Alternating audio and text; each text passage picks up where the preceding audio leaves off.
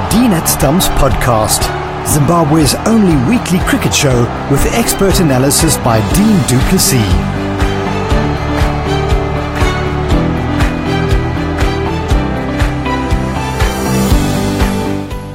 Always a great pleasure to be with you on the Dean at Stumps podcast. And if you're listening for the very first time and if you'd like to subscribe, well, it's pretty simple.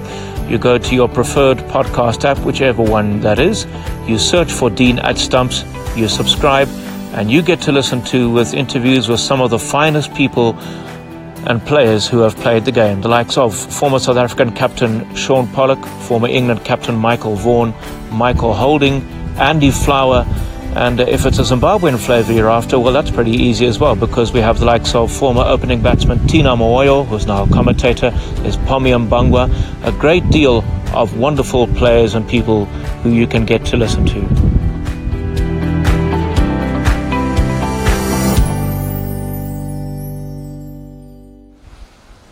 My name is Dean du Plessis, and as always, it is a great pleasure to have you along and to be with you wherever you may be listening to this podcast. Some really good lockdown material that we've had for you over the last, 6 weeks or so. Maybe not quite as long as that, say 3 to 4 weeks. Right now, his name is Hilton Dion Ackerman. Most of us who have listened to him as a commentator and indeed who followed his career as a very accomplished middle order batsman know him as H.D. Ackerman. His father, Hilton, himself was a wonderful sportsman, a true gentleman, one of those dynamic people who was able to pretty much succeed at everything he did. And H.D. Ackerman now finds himself in Perth, Western Australia, where he recently became the batting coach of Afghanistan.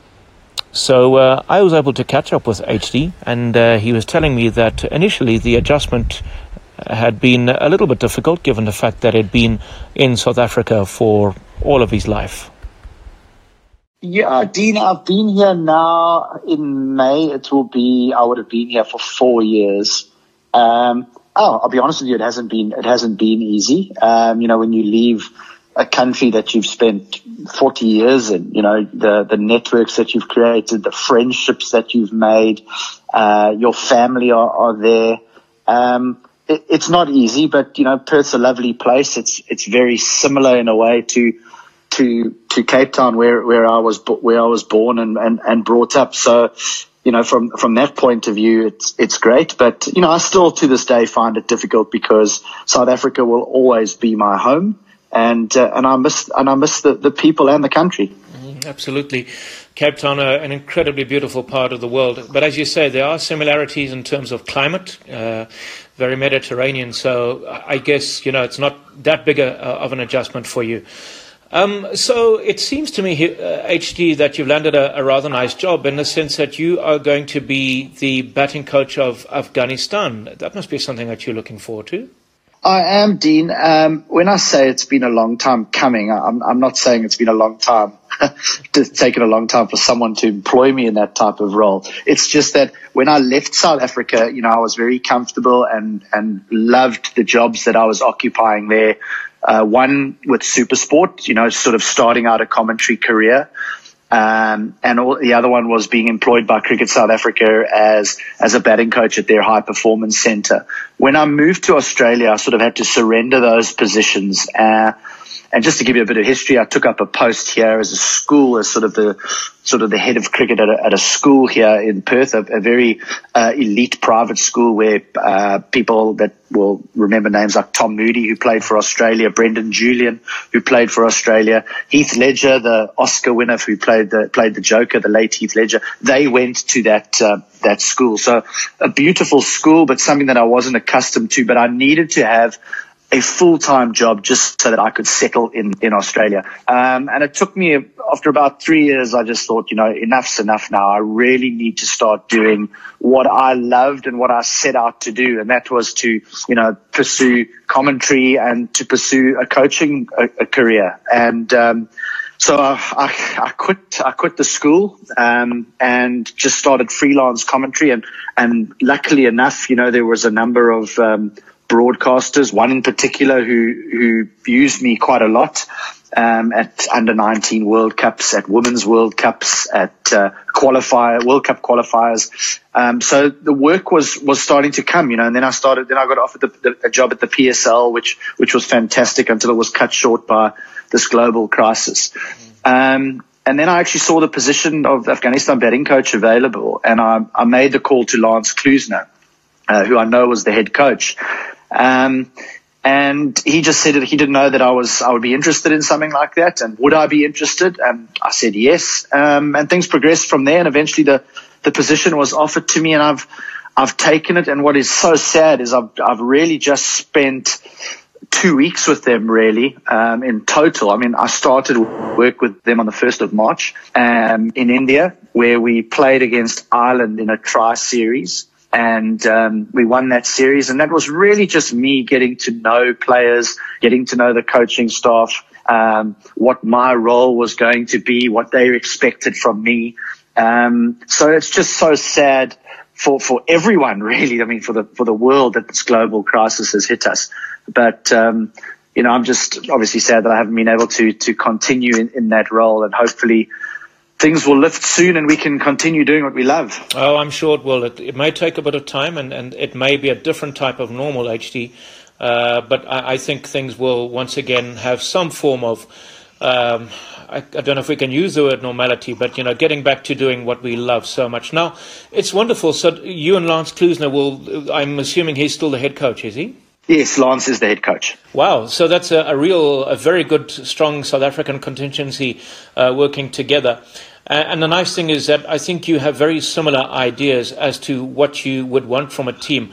But just give us, admittedly, you've only just been with the team, but I would imagine that you've been made to understand that the height of expectancy is pretty big, because although Afghanistan haven't really made strides in the test arena, and that's mainly due to the limited amount of cricket that they played, but they, like the majority of the subcontinent, they take their cricket very seriously in these parts of the world, don't they?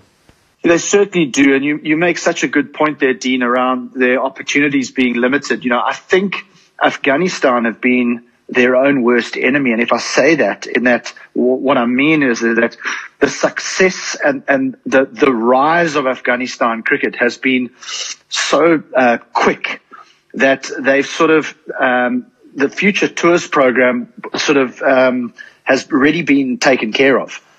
So I think of the likes of Scotland and the Netherlands and Ireland, and they've all done exceptionally well. Don't get me wrong, they've all done well, but Afghanistan have sort of, come into the fray, and their acceleration has been unbelievable. They ranked, I think, 7th in the world at the moment in T20 cricket. They would have been ranked 6th if they had won the series against Ireland 3-0, but they won 2-1. Yes, they've played a couple of test matches, but the Future Tours program is so chock-a-block, and it had been organized so in advance that Afghanistan really find it difficult to put fixtures together. So, if they're going to progress, if they want to become a force in world cricket, they need to play more, and they need to play against big opposition more. Yes, they play against Ireland, and they play against Scotland and all those other teams, and there's nothing wrong with that. That the growth of the game is fantastic. But if Afghanistan want to become better, just like if Scotland or Ireland or anyone wants to become better, you need to start playing against the South Africas, the West Indies, the Australias, the Englands, the Indias. You need to play those fixtures more. So, that's what I mean by saying they're their own worst enemy. But certainly their expectations are very, very high. I mean, they've got some world-class players that are seen around the world in all these franchise leagues. You think of Mohammad Nabi, you think of Rashid Khan, Mujib, Qais Ahmed, he's a leg spinner who plays in the Big Bash. So there's certainly household names. But as far as the team's concerned, they're very aware that they've got lots of work to do. But they're not afraid of anyone. They believe they can beat anyone, which is a great asset to have. It certainly is. And I guess, does your perception of the smaller teams change from being a player where maybe perhaps if this had been, say, 20 years ago in Afghanistan were making strides, or for example, maybe if you had played against a Zimbabwe or a Bangladesh in the 1990s where there were certain players who would have said, do we really have to play, these weaker teams? What can we possibly gain from playing them? Because we know we're going to beat them. now I would imagine the frustration levels or the perceptions change a little bit, because no longer are you thinking, oh man, I want to play against Shane Warne and Glenn McGrath versus, Heath Streak or a Paul Strang. So that whole perception changes, because now you feel the frustrations of these lesser nations wanting to play against the bigger opposition to try and improve. Yeah, look, I mean, I think, the ICC are certainly, they're certainly a group that are trying to get some of these lesser nations to play more. Obviously you've got the World Test Championship now. You've got two World Cup T20s, one in Australia, which is hopefully going to take place in October, November. You've got another one next year, which is in India. So there's going to be a lot of qualifiers that take place, and those will be between the lesser nations. And also with these franchise T20 leagues coming up, it's just that the calendar is so jam-packed. So, yeah, I do understand that it must be very, very difficult. But with Afghanistan now being a test-playing nation, these other nations will have to play against them in order to get points and that for World Test Championships and that going forward once this current one is done. That's what I would presume. Yes, there isn't a history where you're going to have an Ashes type thing or, a Border Gavaskar trophy. That isn't there yet. But again, in saying that, I mean, will that ever be around again with the advent of T20? I think the Ashes is here to stay, certainly, but some of these other series that have got these wonderful names attached to them, I don't think that they contain the same history as the Ashes. I think we're going to probably start moving more towards 3 test matches being the most that is going to be played down the line, other than something like the Ashes. So I think there will be more cricket for some of these lesser nations, and when I say lesser nations, you understand what I'm saying, Dean. I'm not calling them a lesser nation, just from a cricketing perspective. I think that they will play more cricket, but it will still be very, very trying. So what would you, obviously all things considered, if we get back to some form of normality, and if you and I had a bit of a chat, be it while having a cold beverage or another podcast in a year's time, what would you have liked to have achieved as your role as batting coach alongside Lance Klusener and the rest of the setup of Afghanistan? Oh, well, we can all have that. We can all have that dream that, Afghanistan, comes back and the world comes together at the MCG, and it's the first sporting event after the global crisis, and Afghanistan beat the host nation, Australia, to provide the ultimate fairy tale for the world. That for me would be great. And I don't think that I would be a cricketing person or a sporting person if I didn't have that goal in mind. But I think from a coaching staff point of view, what do we want to achieve? We just want to make sure that we leave Afghanistan cricket in a better place than what it was when we arrived, in that players have got better, players have got a hunger to play the game, they love the game. We've got more people, not that they need any more, they've got so many followers back home already, but more people are loving the game and more young people are playing the game because of the way the national side not only conducts itself off the field but on the field. So yeah, I just think we want to make sure that we leave Afghanistan cricket in a better place than what we found it. And I think that's probably what every coach wants to do. Results, yes, we definitely want to win lots of matches, and we want to have a successful Asia Cup if that goes ahead. We want to have a successful World Cup if that goes ahead. But to Afghanistan cricket in a great place. Yeah, that I think makes a great deal of sense. Now, actually, let's talk a bit about your career. I have to tell you, I was probably one of your biggest fans in the 1990s when I was finishing off my schooling in Worcester. And it was a wonderful... So I had one. I'm sure you had many more, sir. But it was a wonderful era, because just as I was about to finish up in South Africa and come back to Zimbabwe permanently, I did it with a bit of a lump in my throat and a sore spot in my heart, because I thought, you know what, I'm going to miss out on the likes of Jacques Kallis developing, on Herschel Gibbs. But fortunately, I was able to keep track, because then satellite television started to move in a big way. But Herschel Gibbs, Jacques Kallis, yourself, and if I may bring your wonderful late father into this, I remember him saying in an interview very clearly on a radio station that one day Herschel Gibbs, Jacques Kallis, and H.D. Ackerman at some point will be playing together in the same team. And of course, that did happen. I mean, we definitely all played in the same provincial side for long periods of time. Herschel and Jacques went on to have incredible international careers. I wasn't as fortunate, but the nice thing is I did manage to get a Protea blazer, which is something that I do cherish.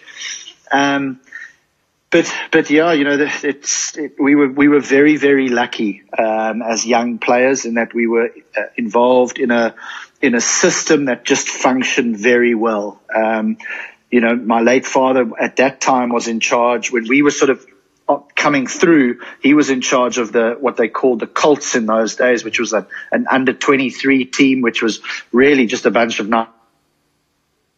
19 and 20-year-olds, and we were led by Paddy Upton, of all people, who's had a successful coaching career, and he's been a strength and conditioning coach, but he led us as an elder guy in the side.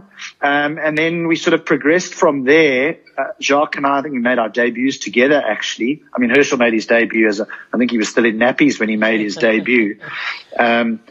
But Jacques and I made our debut, and Duncan Fletcher was the coach. And I say we were privileged because of the players that surrounded us. The likes of Gary Kirsten, the likes of Brian McMillan, the likes of Merrick Pringle, Dave Rundle. Richie Ryle was the wicketkeeper when we first started. We were just, Desmond Haynes came in. He was the first overseas professional. First was Carlisle Best for just a season, and then Desmond Haynes came. And I think that those players, just by being around us, taught us so much that we were spoilt as far as our cricketing upbringing was concerned. And having someone like Duncan Fletcher as the coach was amazing. I mean, England speak fondly about him as a coach. Well, we had him before England, so we were really, really lucky. But of course, let's not forget, HT, that Alan Lamb also had a season, didn't he, with Western Province, 92 going into 93. But before your time, you would have interacted. Yeah, just before me. So that was very special, and then of course you leading up to making your Test debut. Correct me if I'm wrong. That was against Pakistan in 1998. You would have come in for the Port Elizabeth Test match. Is that correct? No, you got all the dates right. My first Test match was actually in Durban. Right, that's correct. The second Test. Indeed. The first Test was played at the Wanderers. The Wanderers, yes. It was the famous Test match where Boucher and Simcox put on that world record partnership. Then we went to Durban, and I was brought into the side for that Test match. And yes, it was against Pakistan.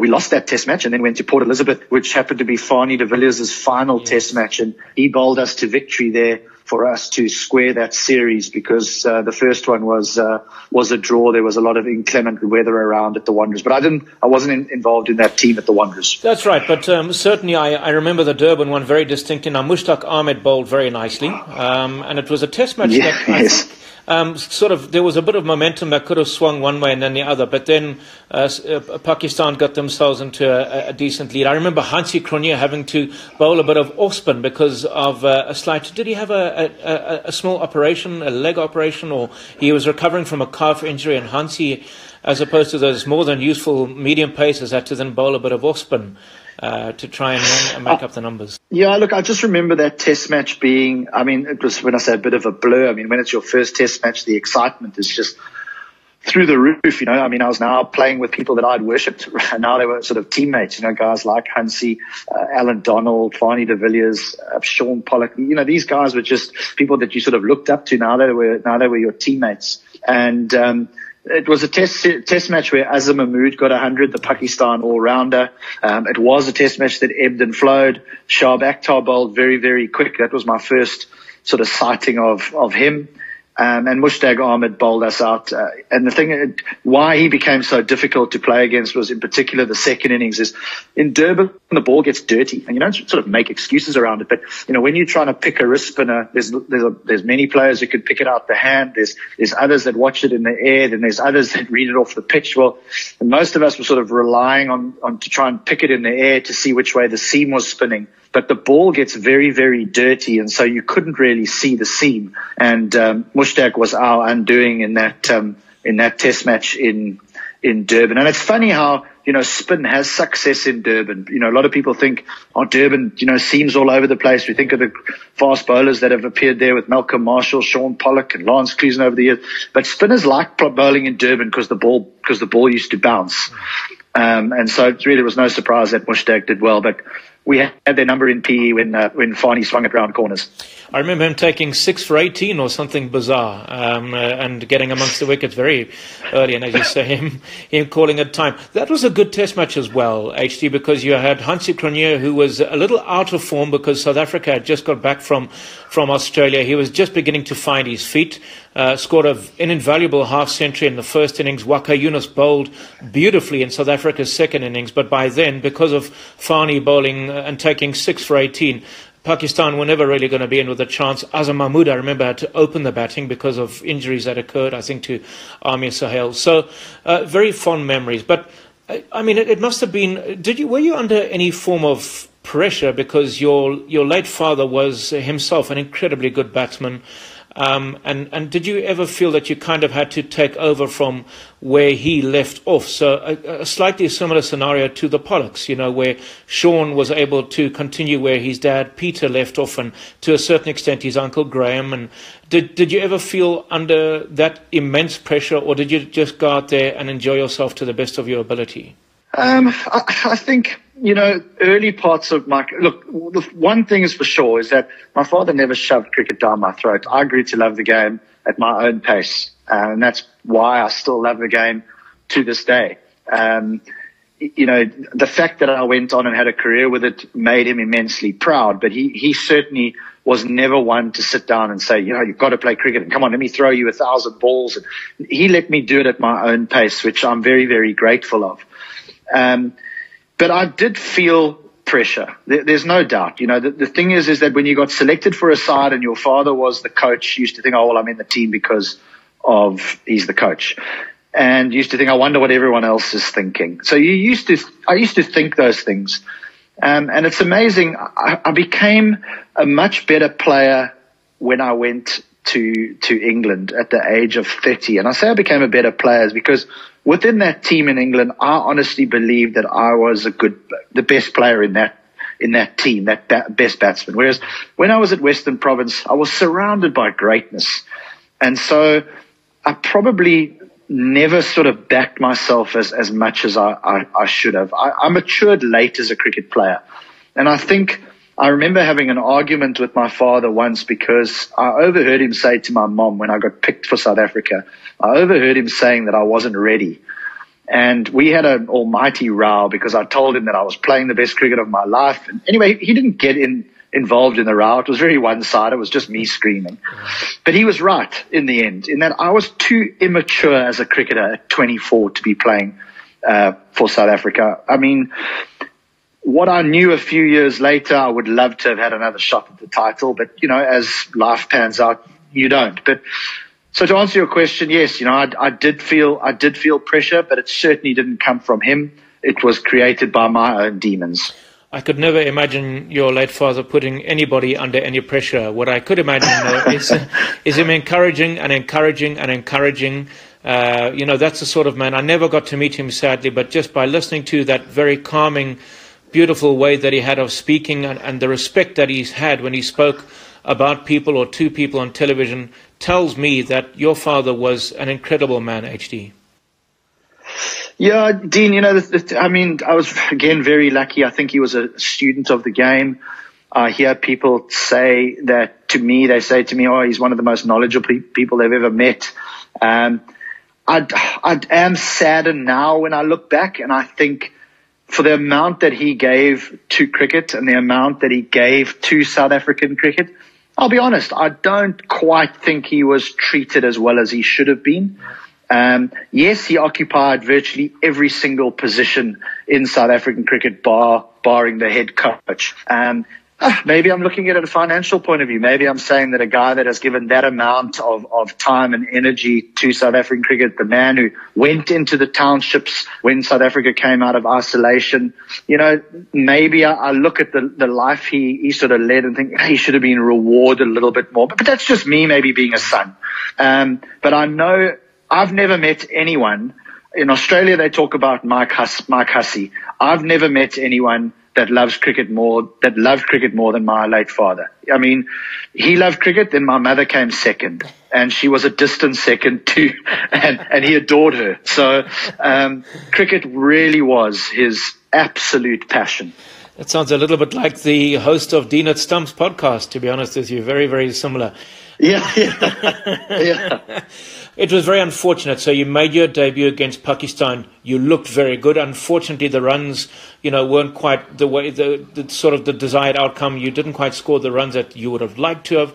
And then a tricky tour, the tour of Sri Lanka in 2000, where you were then opening the batting. Well, certainly Neil Mackenzie opened the batting, but you were also, that is difficult, isn't it, touring Sri Lanka? That's very hard work.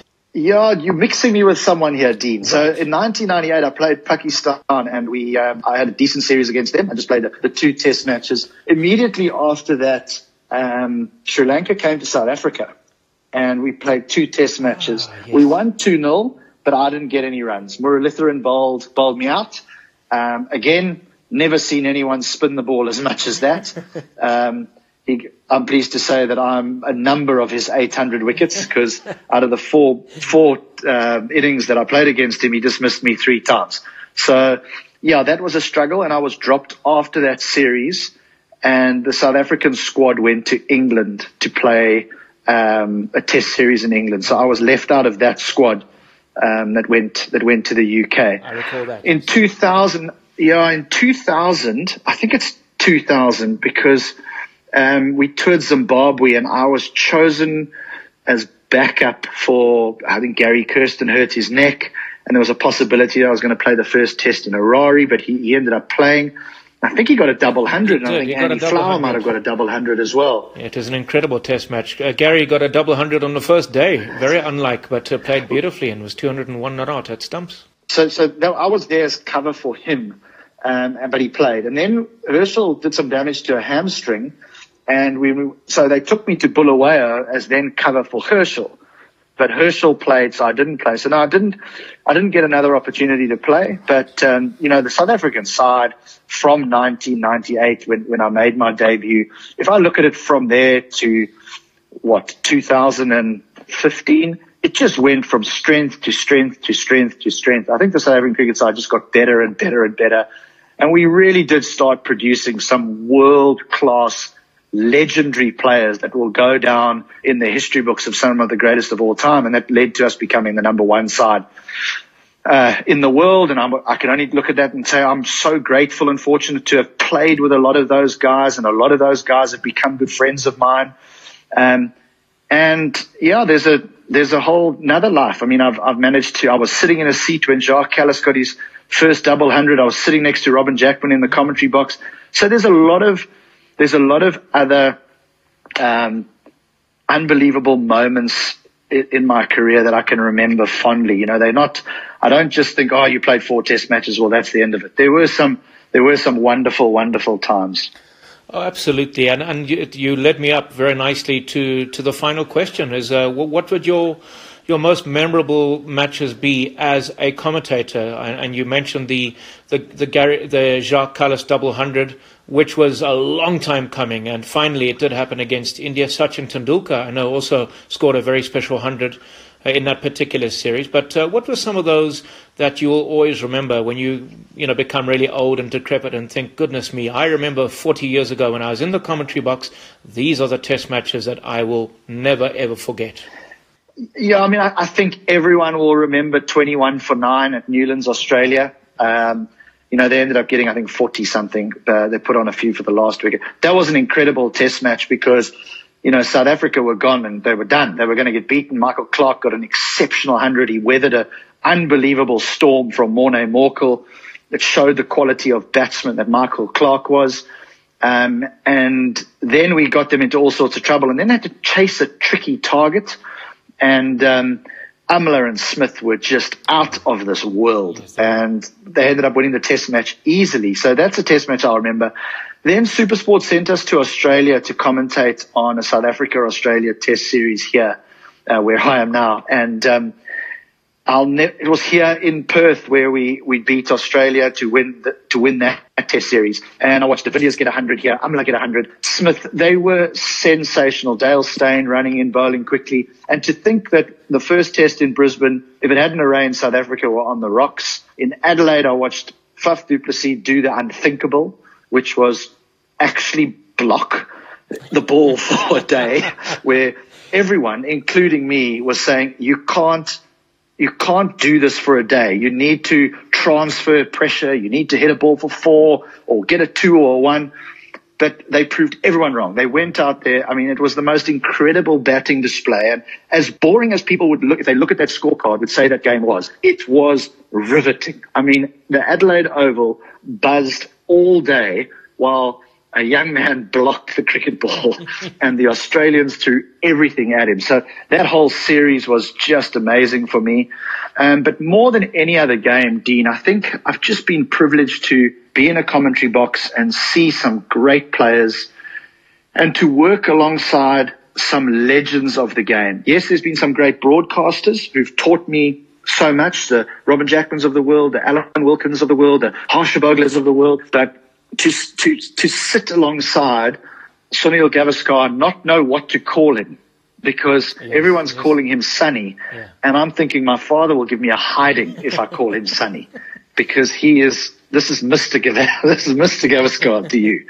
And to sit and have breakfast at the same table as Ian Chappell. I mean, it's unthinkable. As a young boy, these were just names on cards that you bought at the local shop, which you used to do swapsies with at school and stuff. Yeah. These people you were never ever going to lay eyes on, never mind sit and have bacon and eggs with, And, I mean, I can go on and on. The friends that I've made in the commentary box as not only the commentary box, I mean, as you will know, the cameramen, the engineers, the audio people, the production managers, just everyone. It has been another amazing journey to be involved in television. H.D. Ackerman, it has been a real pleasure talking to you, and wishing you nothing but the very best as your role as Afghanistan batting coach. I can actually one day foresee you coaching a test side. Your knowledge, your love that I hear when you commentate tells me that one day when you're ready and when you're up for it, that you would grasp the opportunity of coaching a test team and coaching it with a great deal of success. Wishing you nothing but the very best for the future. Dean, thank you very much, and I look forward to working alongside you one day. That'll be good. You're listening to Dean at Stumps, hosted by Dean du Plessis. What a great man. H.D. Ackerman bringing us to the end of this edition of the Dean at Stumps podcast.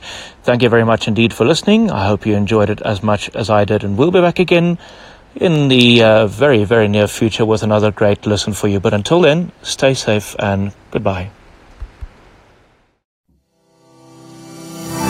You've been listening to Dean at Stumps, Zimbabwe's only weekly cricket podcast.